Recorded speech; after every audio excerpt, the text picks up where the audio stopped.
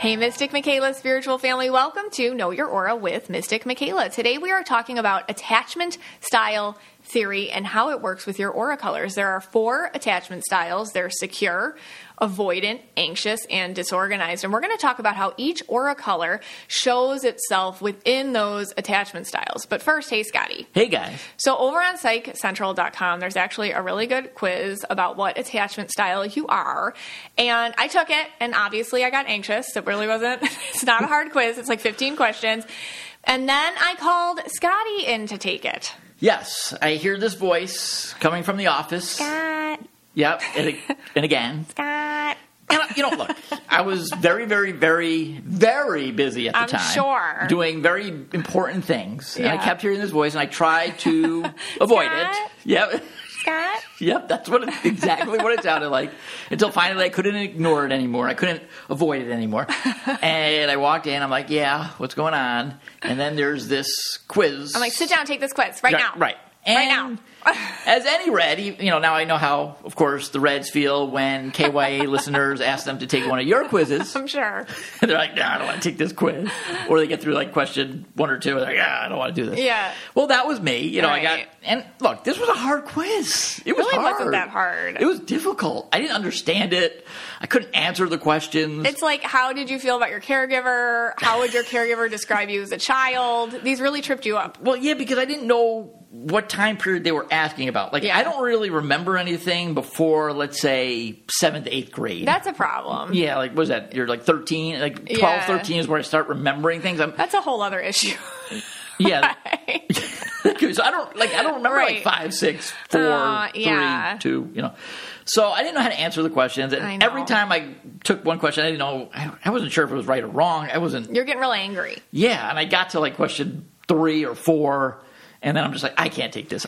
You take it for me. I think you took it for me, I right? did. Okay, thank you. How did I do? You're What did I get? avoidant. Okay, I got avoidant. Obviously.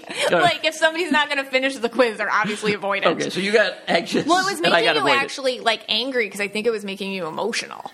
Maybe, yeah. Just because I know you, like, it was trying to crawl in to your avoidant. Because all right, and we're going to talk about this. Yeah, but what I noticed, I was angry for a little bit after. Yeah, you were a little grumpy for a I little was grumpy, bit. yeah, because it was cracking through your red and getting the blue, which you put somewhere because of your avoidant. But it was also showing me like style. I just couldn't. I didn't know how to answer the questions. It was tough. I know. Don't do it, people. Don't. What is attachment style theory? All right, so I didn't know what it was when you showed me the quiz. I barely know what it is now, but I did my best to try to figure out what it was. All right, so this is a theory comes about in the 1950s, 1960s. Psychoanalyst John Bowlby and Mary Ainsworth are 2 big leaders in the field. And basically, attachment theory outlines how you bond with your primary caregiver. That sets the foundation how you're going to navigate your relationships throughout your lifetime. Okay, yeah. Okay. So then I had a lot of questions that I had to look into, like what time period are they talking about? Are they talking about from like the minute you're born, like, the day you go home from the hospital up until, 18? Or are they even talking about before you were born? Are you genetically predisposed to one of these 4 types of attachment styles? So I wasn't sure. I'm still not 100% sure because there's a lot of different theories on it. There are. It's a theory. And, you could look at different research and you're going to get a different answer. Right. There's no one set. And of course I wanted to apply that to auras. Yes. And that got me, thinking, okay, so let's take you for an example. Yeah. All right, everyone knows you're purple indigo. Yeah. That's your colors. So if we go look into attachment styles, again, it's talking about how you were raised, how your primary caregiver took care of you from the day you were born. So are you you're purple indigo? Could you right now be red blue or red purple? I don't know. Yeah, no. So when I was going through all this and I was trying to apply it to my readings that I do, what I notice is you are what you are. So you're like an indigo kid, you're a purple kid, you're a yellow kid, you're a blue, like whatever you are, that's what you are. And then you're affected by your environmental surroundings. So you aren't going to change your aura color. You're just going to have different types of obstacles and patterns and agreements that you've made in yourself because of what happened to you. Okay. So for me as an indigo, I totally have, after reading this, I mean, and I am not a mental health professional. We do not diagnose people here at all. The only person that could actually diagnose you or talk to you is a medical health professional. I just want to put that out there. But I self-diagnosed myself as the anxious attachment style, like to a T. And I thought, wow, if I had, and I'm not slamming anybody or anything like with my own upbringing. I'm just saying, if I had the secure attachment style instead, the amount of obstacles that would have been lessened. I think I just could have moved a little quicker in different areas of my life. Having said that, there's blessings where there have been trying times in my life and everybody's life as well. So, I learned something and I overcame it. So that's okay.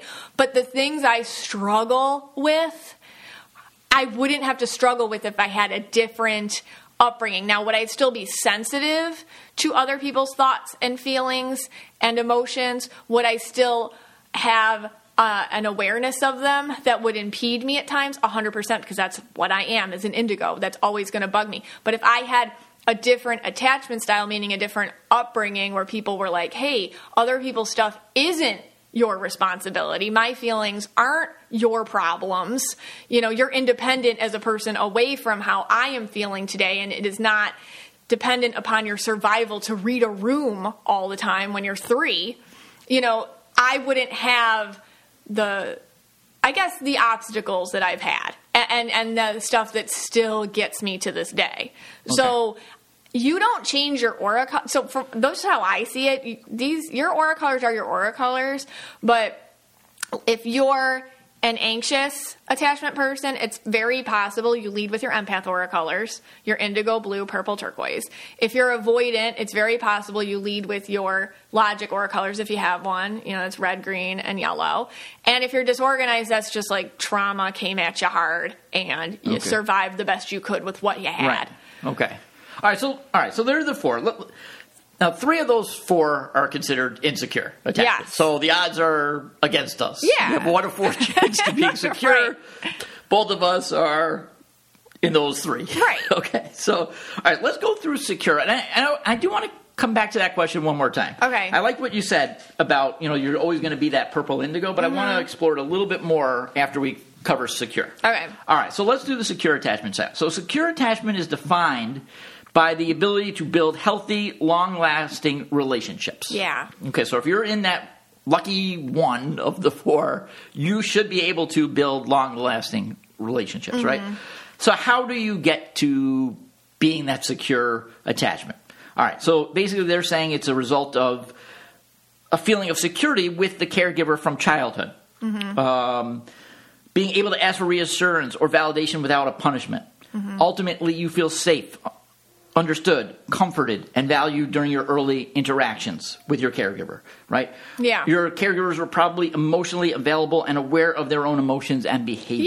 Yeah. Okay. So they're not perfect, but they're self-aware. Okay. And then signs that you might be this secure attachment style would include you trust people, easy to regulate your emotions, ability to seek emotional support, comfort being alone, comfortable being in close relationships, high self-esteem, ability to be emotionally available. Okay, you get the idea. This is normal with quotes around it. This is what we're all striving for. Okay, and let me just get this straight one more time. So let's say you have these caregivers. Let's say you had, traditional parents, okay? Right. And they're giving you the security from the time you leave the hospital till whatever the age that we're saying. Yeah. The aura colors of those caregivers. Yeah. So let's say you have a yellow-blue. Okay. You're still going to be, no matter what, purple indigo. Yeah, you're just going to feel more comfortable as you are. Okay. I think like stability creates. So what I notice when I read, especially children's auras, or your aura as a child, and then you now, because a lot of you will send me a picture of you as a kid. What it is if you got a chance to explore yourself, your own energy, how you interact with people, how you interact with the world, in whatever way you authentically are, if you have a safe context in which to do that, you don't have to do it when you're 20, 30, 40 years old.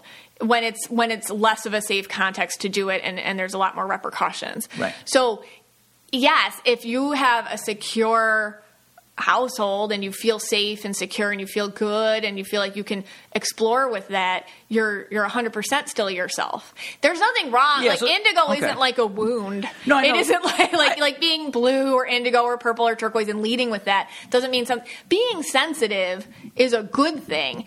And this is what we're all working on, especially us who have children too. It's like, let me show you how that's an attribute. Let me show you how it's a strength. Let me show you how it can bug you, how it can affect you, so that you know that is something you have control over. Okay. You know? I guess what I'm trying to do in a roundabout way is use spirituality and auras to poke holes in this science. Okay. I'm actually going the opposite way here.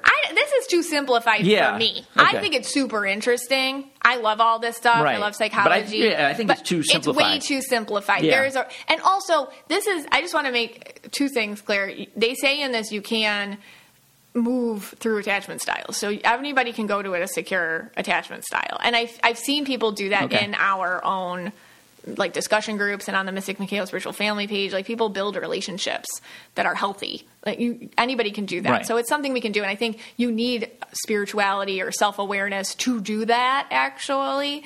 And then the second thing I wanted to mention was, it's not always, this isn't going to be a slam today on caregivers. Like, things happen. Sometimes, life's hard. Maybe as a kid, mom and dad were thrown some sort of wrench. Sometimes things go on, and and even in your own life, if you have kids, maybe you're going through a divorce, or maybe you're going through a health crisis or a financial situation. Like, you're not screwing everything up. You know what I mean? I just want everybody to know that. Like, you're not creating some sort of unsafe environment for your kid not to be able to find their authentic self. Like, you're doing a great job. It's not about being perfect. I think it's just about being self-aware. And I feel like even having one of these other insecure attachment styles, it's not the worst thing, because you learn a lot. and today, hopefully, we do that. Okay. All right. Okay. So let's take a quick break. When we come back, you're going to talk about the 3 insecure attachment styles. Know Your Aura podcast is sponsored by BetterHelp. One of the relationships I'm most proud of in my life is my relationship with myself. I have worked on this in therapy with my own self-talk, my own self-worth, self-esteem, communication, and just running something against a third-party person who's a professional has been extremely comforting and beneficial for me, and has allowed me to reestablish foundations that I was lacking. If you're thinking of starting therapy, give BetterHelp a try. It's entirely online, designed to be convenient, flexible, and suited to your schedule. You just fill out a brief questionnaire to get matched with a licensed therapist, and you can switch therapists anytime for no additional charge. Become your own soulmate, whether you're looking for one or not. Visit betterhelp.com/KYA today to get 10% off your first month. That's betterhelp, HELP.com/KYA. Talking about attachment theory and how auras interplay in it. Once again, I am not a mental health professional whatsoever. I see colors around people, and I do readings for my life. This is my passion, how auras interplay with our authentic selves. And I found this just really fascinating. So we've talked about the secure attachment style, but now we're going to talk about the last 3, which are all insecure attachment styles. And the first one is avoidant attachment style. All right, so it can be called avoidant, dismissive avoidant, or anxious avoidant for this attachment style. So I'm going to talk about what it is, how it develops according to the theory, some of the signs, and then how it manifests in relationships and how each aura displays. I'm going to do this for the next 3. So avoidant attachment style is defined by failures to build long-term relationships with others due to an inability to engage in physical and or emotional intimacy. So how it develops apparently is in childhood you had strict or emotionally distant, absent caregivers. So maybe your caregivers left you to fend for yourself. And this could be emotionally too, like they were there physically, but emotionally you were really left to fend for yourself. You're expected to be very independent from a very young age. You were reprimanded for depending on them even a little bit. even in normal ways, you were rejected when you were expressing needs or emotions, and they were just slow to respond to your basic needs. So some of these parents apparently are just outright neglectful in terms of food and shelter and whatnot, but others are just, they were busy. Maybe they were just disinterested. Maybe they were more concerned with your grades or your manners or how you completed your chores than your feelings, your hopes, your dreams, your fears, or how you are as a person. Maybe you just kind of felt like a burden growing up. And as a result, apparently kids with this type of attachment with their caregiver may learn to adopt a strong sense of independence so that they don't have to rely on anyone else for care or support. Like, you get the message right away, okay, like, my emotional needs have to be met by me. I can't depend on anyone else. And the way I see that in readings with people is sometimes you guys, not everyone, but sometimes I'll see like a little nugget of you locked away. Or sometimes you'll show me like somebody that you're in love with or something, and I'll see like, oh, they lock it away. Sometimes usually it's their empath color. So they'll lock like their blue, their turquoise, their indigo, or their purple. Oh, they lock it away. It's locked in there. And it's just, there's a fortress to get to it, because when somebody who was raised this way feels like somebody's getting closer to their nugget of vulnerability, their emotional energy, or that empath aura, they are very triggered because they're terrified, based on what they went through, that they've associated with that over time, of being disappointed, of being unloved, of being discarded. That feeling of somebody trying to enter their inner self is associated with a lot of anxiety and stress and insecurity. Like, what if you see me and I'm not good enough or whatever? I can't let you see this, otherwise I'm going to be discarded. So, and a lot of people aren't aware of this. That's why awareness is so important. Like, a lot of people that we love who have this problem, they're not aware of this in themselves. They just react to it without an awareness. So somebody might have an anxious avoidant attachment style if they, persistently avoid emotional intimacy or physical intimacy, one or the other or both, or they feel a really strong sense of independence. It's a little beyond, like, I got it, I'm good, I don't need you to, don't hold my hand, I don't need you to go to the doctor with me, they won't tell you things, that are normal to tell somebody. They're very uncomfortable expressing their own feelings. They can actually get angry instead of expressive about it. They're very dismissive of others and their feelings. They have a hard time trusting people in general. Everyone's out to get them. They feel threatened by anyone who tries to get close to themselves. And sometimes, even if they pulled you in, like, let's say you got in the empath aura. You broke through the fortress. You're in there with them. Now they start acting this way towards people who get close to you. You can't. They project a lot of their own issues on the relationships you have outside of them, just to give you a little heads up there. They can spend more time alone than interacting with others. They don't have a lot of friends, and they just believe they don't need people in their life. And sometimes they can have commitment issues. Or, like I said, maybe they've committed to you, but they can have commitment issues with everyone else in their life. And how this can basically manifest in relationships is, anxious, avoidant, attached adults may tend to navigate relationships at an arm's length. Everyone's kind of a disposable feeling. They don't get real close. And that need for emotional intimacy is just lacking. So romantic relationships, it's harder to reach depth with them. And while they allow romantic partners to engage with them, they can avoid getting emotionally close. So you may feel like, I can never get inside. I'm always dismissed. I'm always just getting right to that nugget of empath aura, but then I get shut out and cast away. So every aura color displays this a little differently, and you might relate to some of these more than one, and so this is just examples so you can kind of see how this interplays. But overall, how I see this with working with just the readings that I see, before even knowing about attachment styles, I've always seen certain people lock away their empath aura. So if they have a logic colored aura with their empath aura, like if they're red, yellow, or green with, everybody has a lot. Some people have two empath colors. So some people are like blue, purple, indigo, turquoise in a combination. And some people have a logic color with an empath color. Nobody has two logic colors, okay? So a lot of you will tell me, I think my husband is a red-green and there's no blue. Nope. He just locked away his little blue aura because he probably has this issue, this anxious avoidant attachment issue. So, but I always see it, like when I see someone's aura, I'm like, oh, they locked away their blue. It's in there. So that's what it's easier to be this way, I feel, if you have a logic colored aura. I think it's harder to be the anxious avoidant person if you're double empath. I'm not saying it's impossible, but I think it's harder to actually keep this going. So anyways, how does each aura color display this? So if you're red, reds will get very combative when asked too many questions if they feel they're invasive. Where'd you go?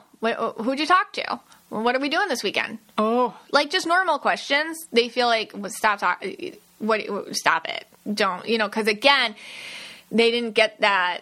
They associate being questioned with somebody trying to control them or somebody trying to manipulate them for their own needs, from growing up or whatever. So it's not about you trying to get close to them emotionally. It's you trying to find out pieces of information about them for your own benefit. They just misinterpret it. So questions, can't handle them. Greens will just shut out everybody and shut down completely. In this anxious avoidant attachment style, they'll go MIA from partners who are left completely clueless as to why. Like, I don't know, it was fine. And then I just asked him when we're meeting his parents, and then he just disappeared. So that could be it. Yellow auras can adopt a kind of a I'm right because I say so stance on everything and feel really argumentative if someone is standing in their perceived way. So it's just very, very combative. When they feel like somebody's trying to get closer to them, it's like, they become a little paranoid even. Like, what are you doing? Why are you asking me so many questions? What's going on here? And they can turn it around and make you feel nuts for just trying to get close to them. So they like to be the one asking the questions, not the other way around. So they feel like they feel emotional intimacy. I feel like when they're in these types of attachment styles, they can feel very combative instead of vulnerable. So it's just hard. It's just harder. And those three aura colors, I feel like if you're one of those, it's just easier to have the anxious avoidant attachment style in general. But let's say it acts out in the empath auras too. I feel like with purples, they'll just get really close to people, but then purple bomb it anyways. So when somebody gets close to, when somebody's purple, they're creative. Purples are naturally a little catastrophic anyways, I call them phoenix from the ashes. They like to completely tear themselves down to rebuild. There's healthy ways to do this and there's unhealthy ways to do this. And I feel like in the anxious avoidant attachment styles, they're going to do it where when somebody good is close to them, they're going to bomb the whole thing. They're going to blow it up. They're going to make that person wonder why they even talk to you. That's kind of the feeling. And they'll just purple bomb good connections and relationships, meaning they'll get really close and they won't feel deserving of it or they'll feel like it's going away. So I better blow this up before it actually does go away. Indigos, I feel like, will isolate. That's what they'll do. So they'll either completely go inside themselves. Completely go inside themselves and disappear, just kind of like a black hole. Like they fold in on themselves and you're just like, where are you? Like that. And then when they do find someone that they love, they can definitely possess them in an unhealthy way. And they can project a lot of their own anxious avoidant theories and style upon their partner too and their partner's life. So they can isolate other people the way they isolate themselves. Usually they'll take someone with them though, because indigos are ones to partner up. See, the thing with the empath aura is if you're double empath aura and you have this attachment style, I feel like you probably are going to have a couple more connections than if you have a logic and an empath color. It's impossible for you when you're double empath not to have at least a couple connections. So you're just going to kind of include them in on the whole thing. Blues can become very victimized with this attachment style, feeling that the world and everyone is against them, even their own loved ones. So you can always feel like you're playing a little defense. I'm not doing that. I'm not hurting you. I'm not hurting your feelings. This is not what I'm trying to do. Like, everything's their narrative and their storyline, and you're feeling like you're going up against it.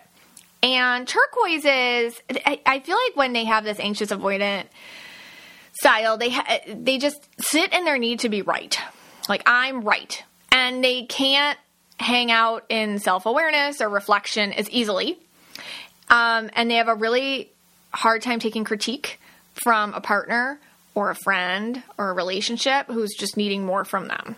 I need you to admit that wasn't right. I need you to admit that was wrong. I need you to admit that I need you to compromise with me. I need you to, and then they just take that as, no, control, you're trying to do this to me, and they shut it down. And that is actually a way we get closer to people. We have conversations about what you can do and what I can do and how we can move together and how we can grow and move pieces around to grow together. And I feel like turquoises will just shut that down completely. Like, no, I'm right, you're wrong, and I'd rather be right and alone than wrong with you. They can also absorb the perception that life's against them, and then they just keep finding relationships where that is true. So they can have a self-fulfilling prophecy. Life's against me. People are against me. People are just trying to take from me. I can be independent, super subconscious. But they can find people who actually match what they already believe is the truth. So they can get stuck in their own self-fulfilling prophecy of, I need to be alone. And no one is for me. Pinks are funny. I feel like pinks with the anxious avoidant attachment style, I would see them being very strong-willed, tempers. They can get irrationally angry like a child. So if you think of a pink aura with a little bubble around them, because that's kind of how they do in life, and they've created this bubble out of a need to stay independent, anybody that comes in and says, hey, come join reality for a second or whatever, they can react with incredible anger and temper and like childlike behavior. So that would be what I see as the avoidant attachment style in people and how that develops. And next we're going to talk about the anxious attachment style. Wouldn't it be amazing to have your own personal stylist in your life to do all your shopping for you, who understands your style, your size, and your budget? Well, guess what? With Stitch Fix, you can have that. My wardrobe can get a little tired, a little drab, and my stylist helps take my wardrobe to the next level. She knows what works for me. And sometimes, most of the time, even better than I do myself. She helps me discover new things about my style. It's like my stylish best friend who is shopping for me. I just give my stylist my size, style, budget preferences. I'll even say things like, I don't like this kind of sleeve or this type of print or this type of color. It's very personalized. I order boxes when I want to, how I want to. There's no subscription required. And she sends 5 just for me pieces, plus outfit recommendations and pro styling tips. I keep what I love and I send back the rest. It's just that easy. Style that makes you feel as good as you look. Get started today at stitchfix.com/KYA. That's stitchfix.com/KYA. stitchfix.com/KYA.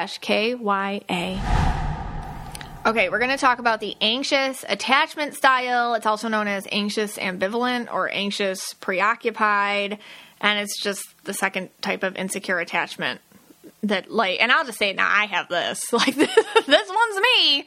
So it's just funny because, you're probably listening to this too today and you're like, oh, that's me or that's so-and-so. Well, this one's me. All right, so let's go into it. So it is characterized by a fear of rejection, a fear of abandonment, depending on a partner for validation, emotional regulation, and major codependent tendencies, all right?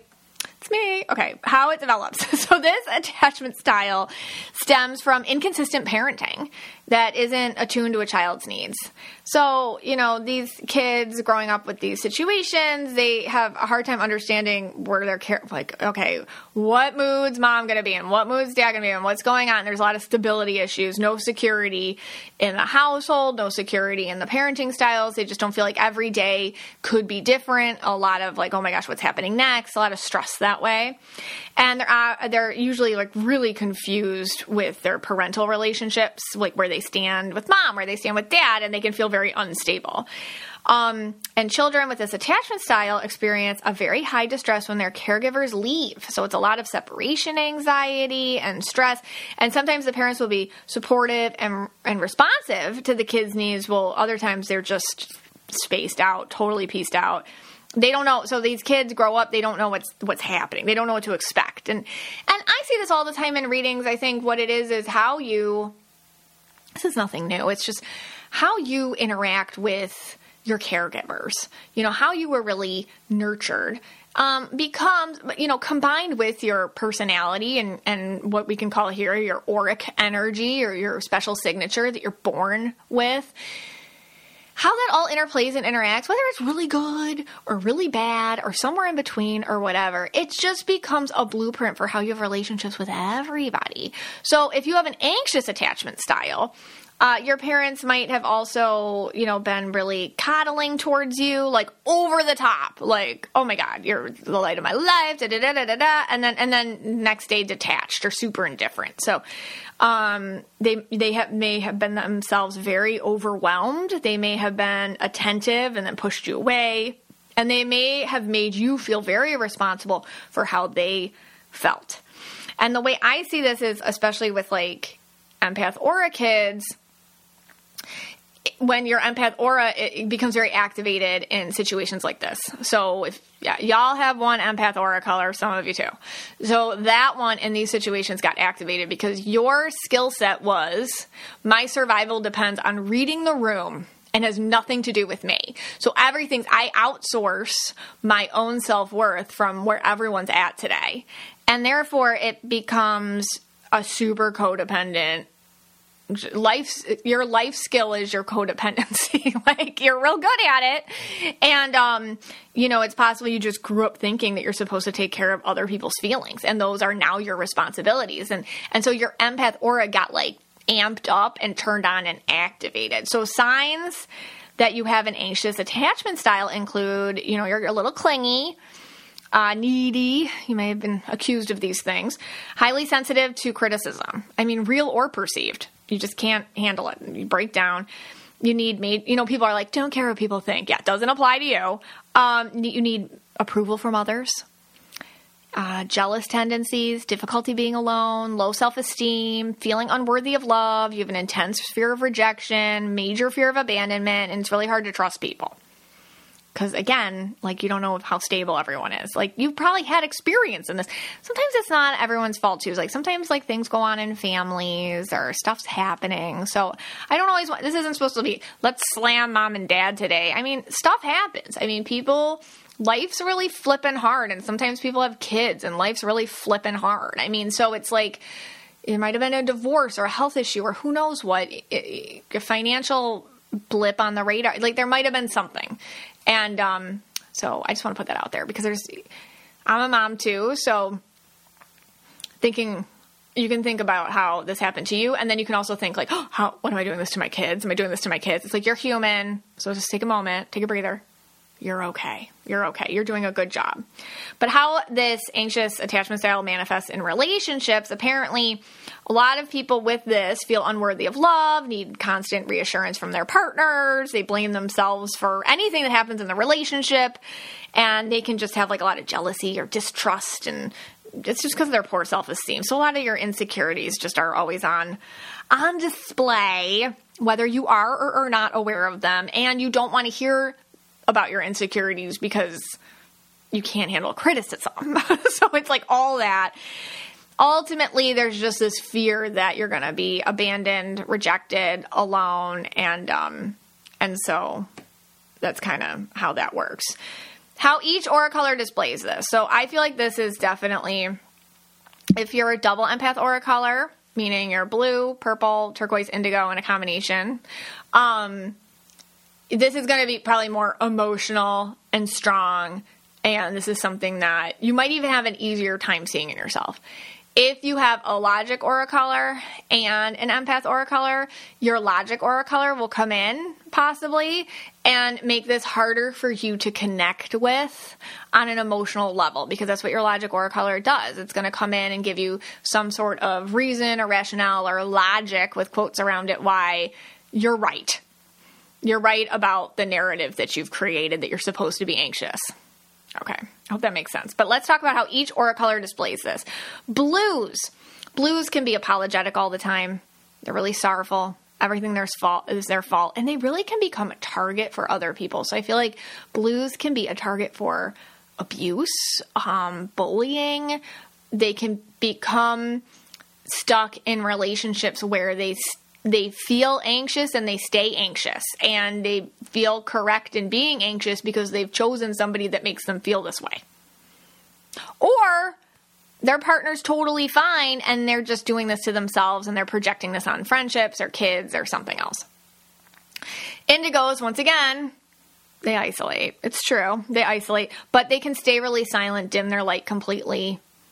Again, if they are in a partnership, they can be in one where they just disappear in it. Or they pick somebody that makes this real for them. I mean, you could pick somebody and then your attachment style makes sense because you picked somebody that requires you to have that attachment style to be with them. Basically, blues and indigos will just think everyone's mad at them all the time. So if you think everyone's mad at you all the time, you might have a little sprinkling of the anxious attachment style here. All right, purples. Purples can become the entertainment in order to fit in, overshare, be too amiable beyond their own boundaries, allow behavior that they regret later.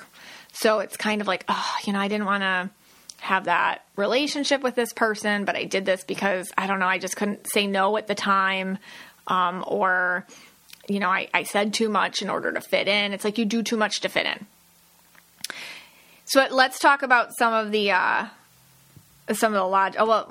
turquoises. Turquoises will have massive distance from their own mentality and mindset and sense of self.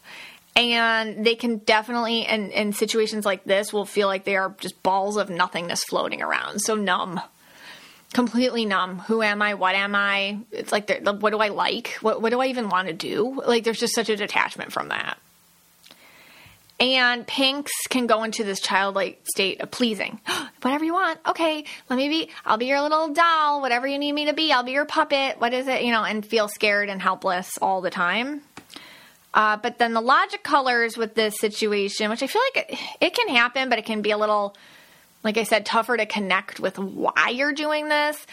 Yellows get just ultra independent. They're going to stay in situations which are safe so as to avoid needing anyone or anything, even if it's not in reality. So I'll see them staying in relationships because, I can manage it, so I'll just create logic so as why to stay single or stay in this bad relationship or stay in anything that I do. A lot of fear that you will be in a state where you need someone ever. So it's kind of like that codependency scares you so much. You make sure that you're so not dependent on anyone that you could never do that again, if that makes sense. Like the fear of, and I see this in readings all the time, especially with yellows, the fear of going back to that state of feeling so out of control like you were as a kid is so stressful that you avoid it by not needing anyone or anything. And then when somebody is in your realm, you can attract a lot of people that need, like, parents. So you can attract partners that are basically needing you to stay in a powerful role because they don't have their crap together. So a lot of women will end up dating boys who need mommies, basically. I'll see this a lot with yellows. You end up being parental because it feels safer to you than being any time dependent on anyone. But then as you grow and you feel safer in yourself, you're like, oh my God, I just want somebody that gives back. I want a mutual relationship. And then you have to, that's when you're getting ready to reevaluate. That's a good thing. Reds with the anxious attachment will get really just possessive, angry, jealous, rage at inappropriate times. Because they have a hard time connecting with their probably empath color, so they just keep it to the ragey part of themselves, the red. Greens will basically every single relationship they're in, it's almost like it's like copy paste. Like mom and dad did this to me. Now every other relationship is like copy paste, mom and dad, copy paste, mom and dad. Even so, everyone pays for the mistakes of their past. So if you're dating somebody who is like this, like they're going to probably set you up to be like who they just assume you are, because they're stuck in this anxious attachment style. And the second they start to feel dependent on you or close or anything like that, they freak out and then create a situation where you pay for the mistakes of their past. Okay. So next one we're going to talk about is the disorganized attachment style, and that's the last one. Were you aware that when you buy wine today, most of your money goes to things like fancy packaging or big budget marketing campaigns and tax? It's just nuts. Plus, even after all that, you don't know if you'll like the wine until after you've already bought it. But let's talk about Naked Wines. This podcast is sponsored by Naked Wines. Naked Wines is a subscription service that seamlessly connects you to the finest independent winemakers on the planet. So you get a box of the market's best quality wines, however often you'd like, for a fraction of the price you'd normally pay in stores. How do they do it, you may ask? Well, Naked Wines connects with winemakers and wine drinkers directly, allowing for vineyard to your door delivery at up to 60% off what you would normally pay in store. As a result, you'll get exclusive access to hundreds of top quality, award-winning wines at a huge savings, making Naked Wines perfect for any type of wine drinker. I personally love the stories behind wine, so I enjoy that they really back independent winemakers, and you get to learn about wine that you normally may not have a chance to learn about. So head to nakedwines.com/KYA and click Enter Voucher in the top right when you get to the website and put in KYA for both the code and password to get 6 bottles of wine for just $39.99 with shipping including. That's $100 off and less than $7 per bottle. That's nakedwines.com/KYA and use the code and password KYA and grab 6 bottles for just $39.99. One last time, that's nakedwines.com/KYA, code and password KYA for $100 off your first 6 bottles. The last one is called the disorganized attachment style. It can also be called the anxious disorganized attachment style. And it's defined as having extremely inconsistent behavior and difficulty trusting others. So it kind of seems like a mix of the two we just talked about, but it develops a lot because of some severe trauma that may have happened, neglect or abuse, and fear of their own parents, fear of your sense of safety growing up is also present in this attachment style. So it's the anxious disorganized attachment or just disorganized attachment. Kids with this attachment style just may feel confused. I love dad, but he scares me. Mom is nice, but sometimes mom's a monster. You know, it's not like in the other ones where it's just, I don't know, they're kind of detached or they're busy or they just have like, sometimes they're super emotional and they love you, and sometimes they're just kind of like in la la land. Like this one is mom's freaking scary, or she's great. Like I don't know what I'm getting, you know. So it's really stressful. Caregivers are inconsistent, and not only just seen as sources of comfort, but also as fear. So it's like that opposing ends. Like this is the person I go to for safety, but this is also the person I fear the most. It's the same place. And that's really, really confusing for children. And that leads to their disorganized behaviors. This one's, you know, this one's really sad. Okay. And so this is something you've been through. I just want you to take a moment, maybe take a break. I'm just giving you a little hug right now because doing the readings that I do, when I feel this on people during a reading, it kind of looks like their aura is zippered up a little bit. It's always interesting because I'll see sometimes you guys will send me a picture with mom, and maybe mom was the good one, the source of comfort and the source of fear. And you picture a mom. Usually you're a completely different aura color, like when you're next to these people. who created such confusion for you growing up. Or you just are so zippered up, you become just something that's so unattackable. So it's like you lose yourself, and I can see that in your color, and I can feel it in your vibe. So signs of a disorganized attachment style include fear of rejection, complete inability to regulate emotions, contradictory behaviors, high levels of anxiety, difficulty trusting others, and again, signs of all the attachment styles we talked about today. A little avoidant, a little anxious. So it's like a combo of the other two, plus, and we're going to talk about it, some self-destructive tendencies.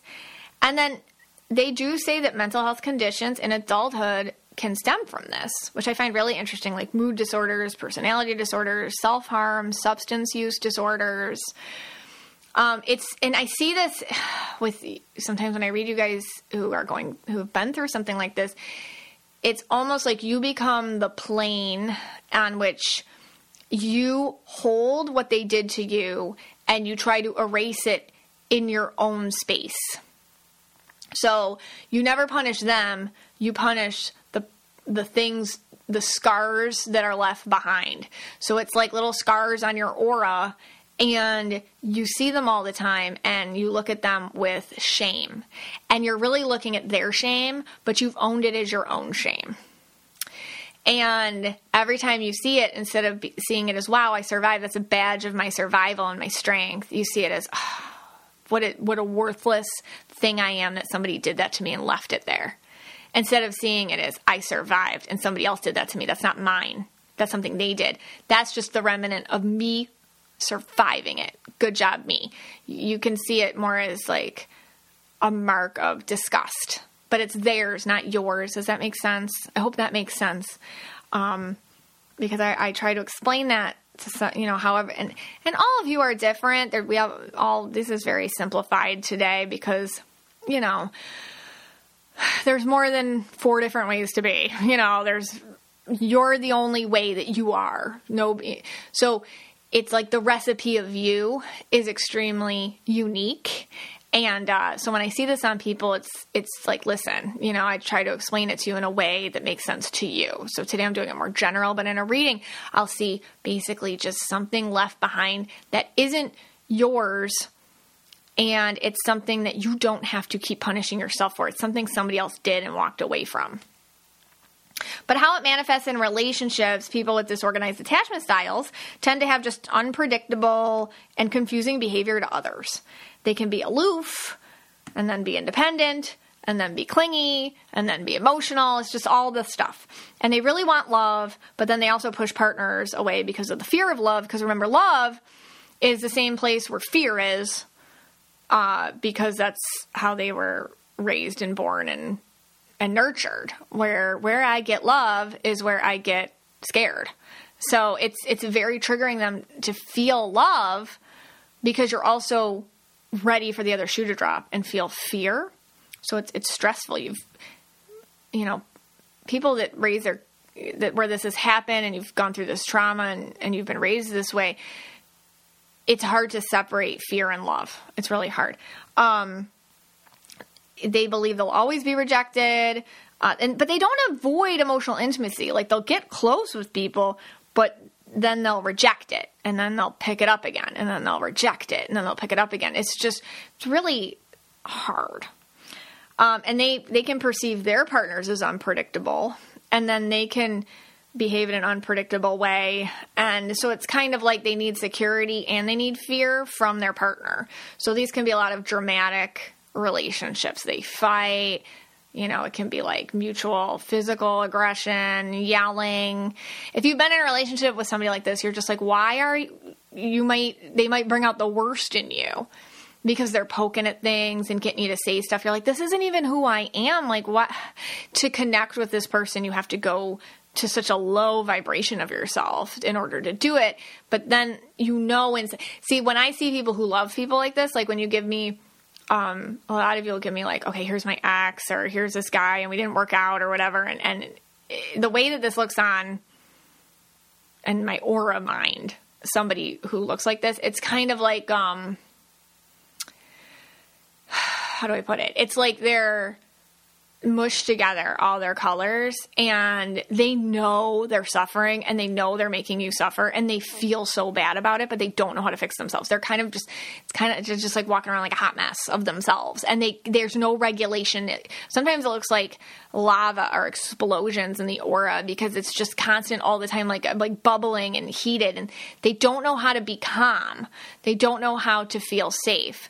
And this is work people all have to do for themselves, but they're looking for you to fix it, but they also need you to cause it. So it's very stressful when you love somebody who's going through this. So how does each aura color display this? So, again, with the empath auras, if you got a double empath aura, it's not that it's almost like it's harder to regulate, but easier to see. And if you have a logic color with an empath color, it's harder to see, but easier to regulate. All right, so let's talk about purples. Purples will basically, when you talk about substance abuse disorder, every aura color is subject to that, of course. Purples, however, I feel like can be a little bit more like, hey, let's regulate my mood by taking this drug, because it's just, I gotta feel balanced or in control, or I gotta regulate the mood, man, like that. So self-destructive with substances, and also they just seek out a lot of drama in partners. They're fighting, they're together, they're fighting, they're together. It's just constant. They're like addicted to drama. So a lot of addictive things going on here. Blues and indigos, I'm putting them together. They may seek out destructive partners to make them, they might find a person that is both comfort and fear wrapped into one, just like a caregiver was. So they're just going to repeat the cycle. They're just going to repeat the cycle. And then they feel like they have to fix this person, and they just want to fix them. And, their mood depends on this other person's mood all the time. But let's say you're yellow. Yellows, I can see them when they're going through something, they either avoid completely relationships, or they try to, again with yellows, become a parental figure to someone. They try to be very authoritarian, and they tend to ignore stuff that the rest of us would be like, that's a red flag, because they're shutting down their emotional side and only going with their yellow side. So they only see things how it is on paper, and sometimes they're not in tune with their gut as much as they should be in order to read people well. Reds and greens, I had to put them together because they're going to find dramatic partnerships and just find themselves repeating behavior. They loathe in the caregivers, but I can see reds and greens becoming more like the caregivers that they were so hurt by, or even possibly abused by. So they can become who they hate. They can become who they feared in order to feel less scared. I'll just become the monster. Therefore, nobody will be a monster to me. Again, a lot of these things are very subconscious, and until you're aware of them, you can't change them. Pinks can just get really controlled by toxic partners to find themselves as isolated as they felt as kids. So it can be a repeat, and they can have sometimes children, and they can watch their children go through it. And then turquoises are really interesting. Turquoises can just mirror toxic people. They do this anyways. So turquoises are a mirror. What is a mirror? A mirror is meant to assist you. So you look in the mirror, you see if food stuck in your teeth, you know what I mean? You see if your eyebrow looks funny. What's a mirror for? That's what a mirror is for. You brush your hair, okay, you put on your makeup. The mirror is supposed to assist you. Turquoises have an ability where they mirror you energetically, and that is supposed to assist you. When the turquoise understands that they are a mirror, in order to assist you, and they are not whatever they are reflecting in themselves, that is where the turquoises claim their power. You are a mirror, you are not what is in the mirror. Does that make sense? I hope so. But turquoises in situations like this can just mirror very toxic people, only get to confused as to why everyone thinks that they're the toxic one. So they can kind of become what they are trying to reflect in other people, but over and over and over again. So that is the anxious, disorganized attachment style. I'm sure you can relate to this. finding quality clothes for my kids, it's important to me. I'm always looking for materials that are eco-friendly, yet still comfortable, soft, don't break down after you wear them a few times. I love Caden Lane's bamboo pajamas. They are thicker, stronger, longer lasting than any large baby or kid brand on the market. This podcast is sponsored by Caden Lane. Caden Lane was started in 2005 by a single mom who wanted to create better and cuter clothes, accessories, and keepsakes for her own children. And for those special moments you remember forever, especially when you want to match your whole wardrobe with your kids now. They have these matching pajamas and swimsuits and sweatsuit sets that are so cute, are perfect for any next family photo you've got going on. Caden Lane is your one-stop shop for all newborn, infant, and toddler apparel. Head to cadenlane.com/KYA and use code KYA for 20% off your order. Once again, that's Caden Lane, CADENLANE.com/KYA for 20% off. And make sure you use my promo code KYA so they know I sent you. Hey, Scotty. Hey, guys. All right, so I wanted to end this whole attachment style theory segment with what a secure attachment looks like in each aura color. So a little example of what we're all working towards. And I know myself, I've gotten there in a bunch of spaces in my own indigo and purple, and I feel like you have in your red and blue. But I just kind of wrote up maybe what we're all searching for. And a secure attachment, indigos like being alone, and they're not afraid that if they go off and take a nap or watch a show or have their alone time or watch Vanderpump Rules from the start, that anyone will get mad at them. Right. Although sometimes you do get mad at me because they think I love my shows more than you. It's true. I mean, our biggest fight in the past month has been over, and people are not even going to believe us here, has been over whether Peaky Blinders is a good show versus an amazing show. I think my problem with you is that, like, that was my show. You know, I watched it. It was really good. Yep. And then you feel the need to watch it and tell me it's not as good as I think it is. Well, and that bothers me. Okay, I understand. Well, we'll see, because I've only watched 2 episodes of Peaky Blinders, and so far it's good. I feel like you're avoidant attachment. Right. You get nervous when I get attached to something that's not you, so you have to come and, like, destroy it, because you're jealous of my shows. And you know what? Our oldest daughter, Bree, says the same thing. I walked in the other day. She was watching Young Sheldon. Yeah. And I'm like, how do you watch this? And she got real mad at me. See, I think you're jealous when we like our shows. It's like there's no space for you or something. Okay.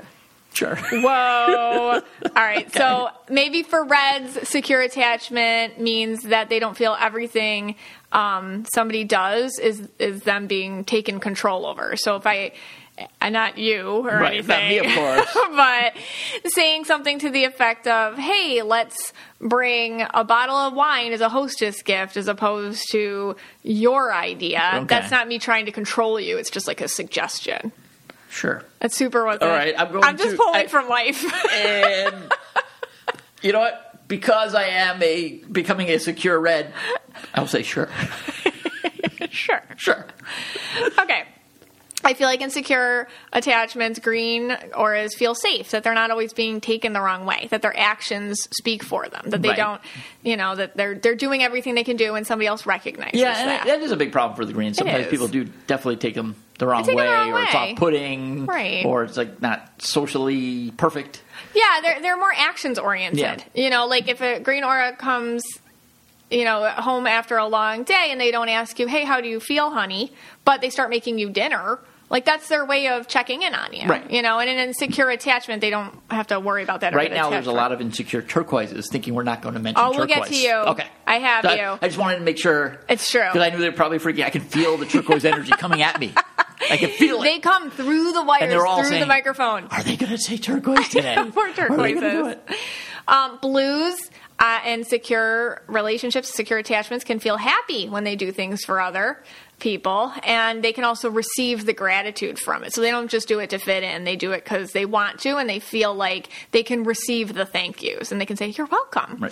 Right. Purples and secure attachments can feel like they can create, fail, make mistakes, fall down, and it doesn't mean other people will discard them when they do so, or it won't make people love them less when they shake it up a bit. So basically you're saying they can dance on a table and feel secure about it. Yeah, and their partner won't be like, oh my gosh, you're trying to make everybody in the club jealous. And it's like, no, this is literally just me.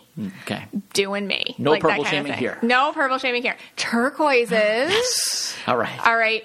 In secure relationships, they feel like they're with somebody who understands that they absorb and reflect. And when they do that, they understand that the other person appreciates it and feels gratitude towards their insight that they give. Pink auras can explore their joy and their joy bubble without feeling like they're leaving anyone out. They can do their thing in a secure attachment and nobody's feeling insecure or left out or judging them for it. And yellows can feel safe to saying no more when they're in secure attachments. They can be like, you know what? No, I'm not going to do that. And I know this won't be a problem between the two of us. I know you're okay with me putting a limit on my own to-do list today. So I just put those together as little examples of what we're all working towards, no matter what aura color you are. Yeah, I think that's really helpful. Right. So speaking of this, I would love to hear all of your insight over on the Mystic Michaela Spiritual Family page. All right. So we're going to cut that now. Cut. And I'm going right to overtime here. Rules of overtime. Okay. You may go now. That's right. It is your choice to stay. It's on you. No matter what we say, it's on you. We didn't practice any of this. We don't know what we're about to say. We have no idea. It could be insulting. I don't know. Right. Exactly. It is overtime. Overtime. Okay. So, speaking of shows like Peaky Blinders. Yeah. Is it Peaky Blinders? Is that how? What is it? Peaky Blinders with Cillian Murphy. It is so far. Like I said, I've watched 2 episodes. So far, it's good. Okay, not great. That's fine. It's good. I don't care. I am going to keep watching them. All right. Okay. All right. So speaking of shows, I did walk in the other day. I did walk in on this. People, I walked in on this. It was season 1 of Vanderpump Rules. See, that's another thing. Little Meggie was alone watching season 1 of Vanderpump Rules. I'm just living my happy Maggie life. I was told that by Leanna that season 1 through 4 is the best reality TV they've ever seen. And I'm like, all right, let's do it. I'm, again, sick of not knowing what everyone's talking about. So I told you, I am watching from the beginning, all of them. And then all of a sudden, like, you need to get in on it. Well, I wanted to see what was going on. So I stayed for a while. Yes. I watched maybe 20, 25 minutes of Vanderpump Rules. Season 1, I think it was the season finale. Yeah, season finale. And, here's my problem with this. And I know you'll do an aura take on this, but I'll do my red rant first. All right, go ahead. The reason why I can't watch it, I get angry. It makes me annoyed. It does. Okay, and I'm going to say, and again, I've only watched 20 to 25 minutes, so I don't know. I'm not an expert on Vanderpump Rules, like many of our listeners. But who's the leader? Lisa Vanderpump. Okay, Lisa Vanderpump to me. Lisa Vanderpump to me is, she's like a madam. Okay, right. Like if you went back, she's like if you went back to like the 1800s, the Wild West. The saloon madam. Yeah, she would be the saloon madam. Yeah. If you went to Vegas, the Bunny Ranch, whatever they call that place, she'd be the madam there. Right, yeah. She feels like a madam, like pulling all these little strings. Yeah. Making them do all these little Jumanji-type I didn't even think about it that way, but you're so right. And then she's got that creepy guy. Is that her husband or boyfriend? That's her husband, Ken. That guy's creepy. He's in on it, too. I just happened to catch the scene where they made Jackson. Was it Jackson? Jax, J-A-X, Jax. Stripped out to a little teeny weeny... Speedo, actually, and they were calling him a teeny weeny. Mm-hmm. And then the creepy old husband, like he's like 79 years old. Yeah. And he's got like a little, what is that, a stuffed animal? Like, so what is he got next to him? That's the dog. The dog is next to him, and he's telling him to put a sock in his Speedo. Yeah. And then Vanderpump, the other, the madam comes over and gives him the socks. Yeah. For him to put in there. You're finding this very inappropriate. And then at the end, she takes the socks and she's holding the socks. Right. That were in the Speedo of Jackson. This disturbed you. This is disturbing. Yeah. This is like it's weird. It's a weird show. I don't get it. She's like, why is she like a madam? I think what you're reacting to is they took all these kids. Yeah, they're kids. Except for Jax is not. But they took he's like older, I think. Yeah. They take all these kids and they're like hungry for fame. Yeah. They're hungry for something, a shot. This is before, it's 2013, so there's just like Facebook. There's no Instagram yet. Yeah. There's no TikTok, nothing like that. And they're like exploited. Yeah, and like, every time you turn around, they're like fighting with each other. Yeah. But then there's the madam and her creepy husband. Yes. Why is like a 60-year-old and a 79-year-old, I don't know their ages, but it looks like that's what they are. Yeah. Like hanging out with a bunch of 20-year-olds trying to get them to do things. So it's her restaurant, Sir Restaurant. Yeah, it's just creepy. I know. Okay. You're not wrong. Yeah. And it's a very like So I finished season 1. Okay. And my thoughts are it's a very produced show, yes. but with people that don't know possibly they're being produced. So the most produced things happen. Like, here's a photo shoot, and Lisa Vanderpump's there or whatever. Or Lisa Vanderpump's going to go tell you that you are late on her blog entries for her daughter's style blog or whatever. So it's very, like, produced. But the people's reactions that they've hired, the cast members, are so real. And they're like, real friends. So it's very authentic, which I feel like is abnormal for reality TV. Usually people know what they're coming into. It's kind of rare when you can get a cast of people that... So I feel the realness and the rawness of these people, I guess. But I wanted to say, like, Stassi and Jax... Okay, let's do those two. And I know they're not together, but this now, and I understand that, but, like, this must have been such a big deal back in 2013 when this aired. Like, people must have been crazy about this because I've never seen anything so toxic on TV. Like, this is bad. So I want to just do their aura things from season 1. This is season 1. This is not today. Okay. And this is season 1. Just those episodes I watched.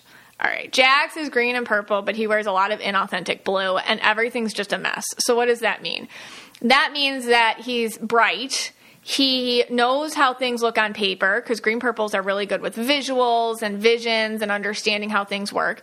His medium is people and people's energies because he's purple. So greens have that engineer brain, but he works with the purple. So he works with the intuition. He works with the energy of everybody. He works with feelings, meaning he knows through his intuition where you're at, who you are, what gets you going, what you need to hear. He can read that so well. And then he can create a whole like scape around it. There's a whole reality around it, a whole false reality. He knows who you need to be for him to be accepted by you. Now, he picked Stassi. Stassi's 10 years his junior at this time. She's yellow purple. She's young, first of all. I feel like she's too smart for her. I met her. She's a lovely person, by the way. She's very nice in person. But this is just her in the show back then. Right.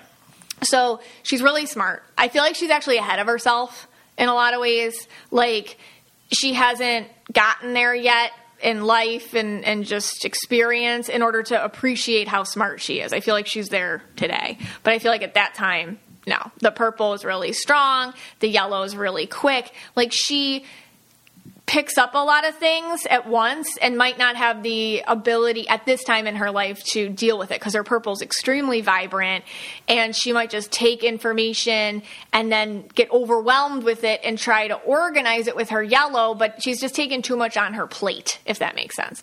I feel like a couple things are going on. One, he picked her because she is impossible to please. But she's insecure and emotionally inexperienced enough at this point in her life to put up with his crap. So he's like, if I can make her believe this is who I am, then this is who I am. So he wants to sell a version of himself that he would like to be true to the hardest customer he can find, which would be Stassi, because yellow purples are kind of hard to fool. But she is easier to fool than maybe a yellow purple version of her 15 years from now, like that. So he's picking kind of an easy target in order to sell the false reality to. I mean, that's what I see. Okay. I do believe he believes himself, which is very difficult when you're dealing with somebody who believes their own crap. And I feel like he really does believe his own crap until he realizes he's screwed, and then the inauthentic blue comes. He does it all because he feels so bad about himself. He knows he's a loser.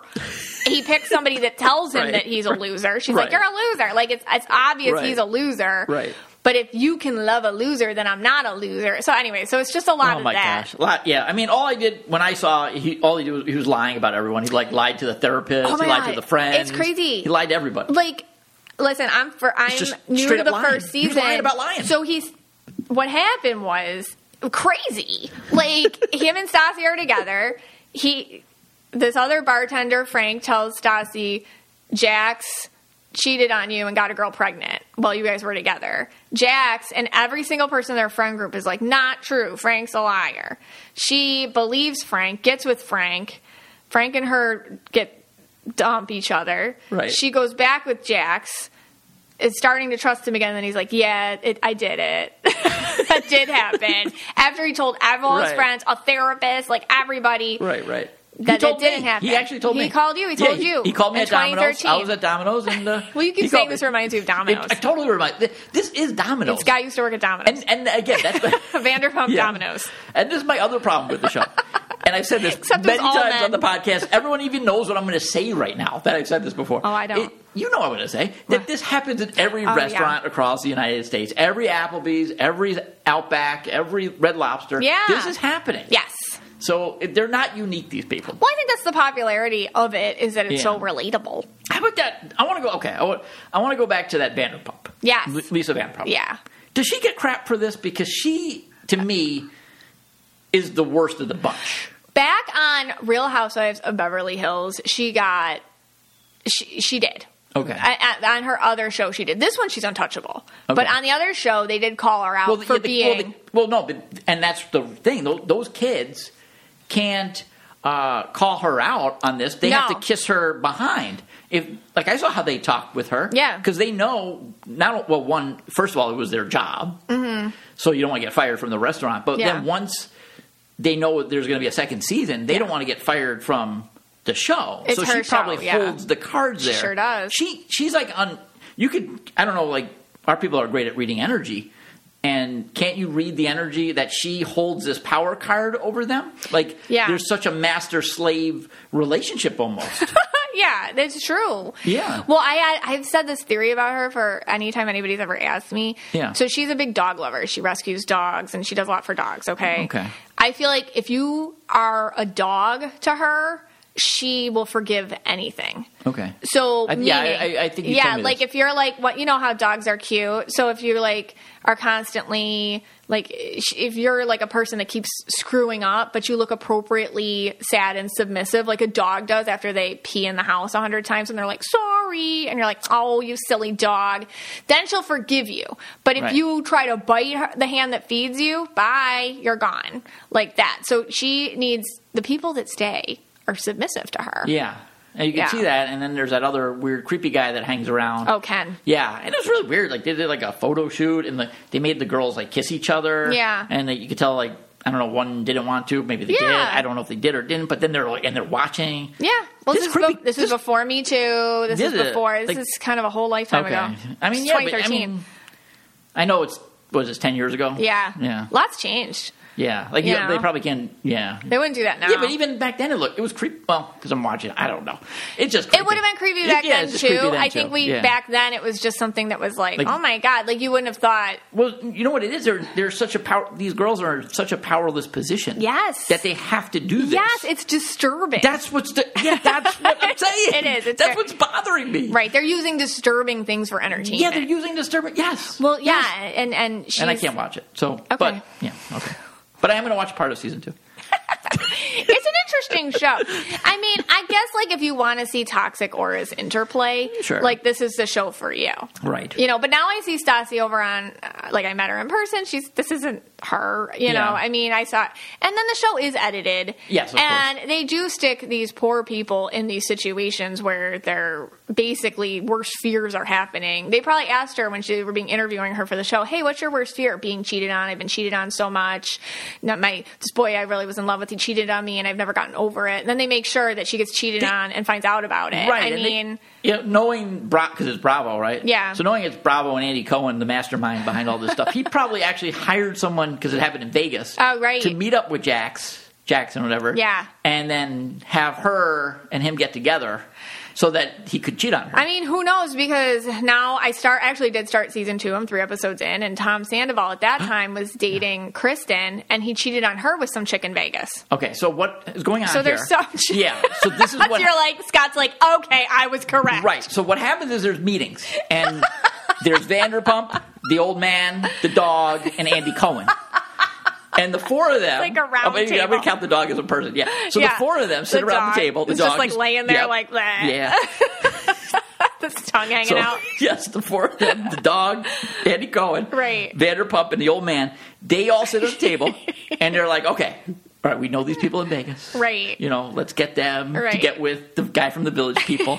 Tom Sandoval. Or Jackson, whatever his name is. And, they'll cheat. Yeah. And then we'll bring that back to the restaurant. Yeah. And that'll create the drama. Like on the off season, right. they have some, people in Vegas, really coming up, soliciting these guys. Like, hey, wanna, Yeah, I mean, I know with pretty much 99.9% accuracy, now we're jumping 10 years into the future, that Village person guy, what's his name? The Village guy. Tom Sandoval. Yeah, who cheated on the other one. It's just copy-paste so far. Yeah, they just copy-paste that. They probably even told him to do that. Yeah. Because he doesn't seem like he's got too much going on up there. So, I mean, these people aren't, that deep so far, but it is. You gotta remember, a lot of this is subject to the edit, and now after season 1, I barely trust it. For the rest, just because I know how edits are and how production is and all that kind of stuff.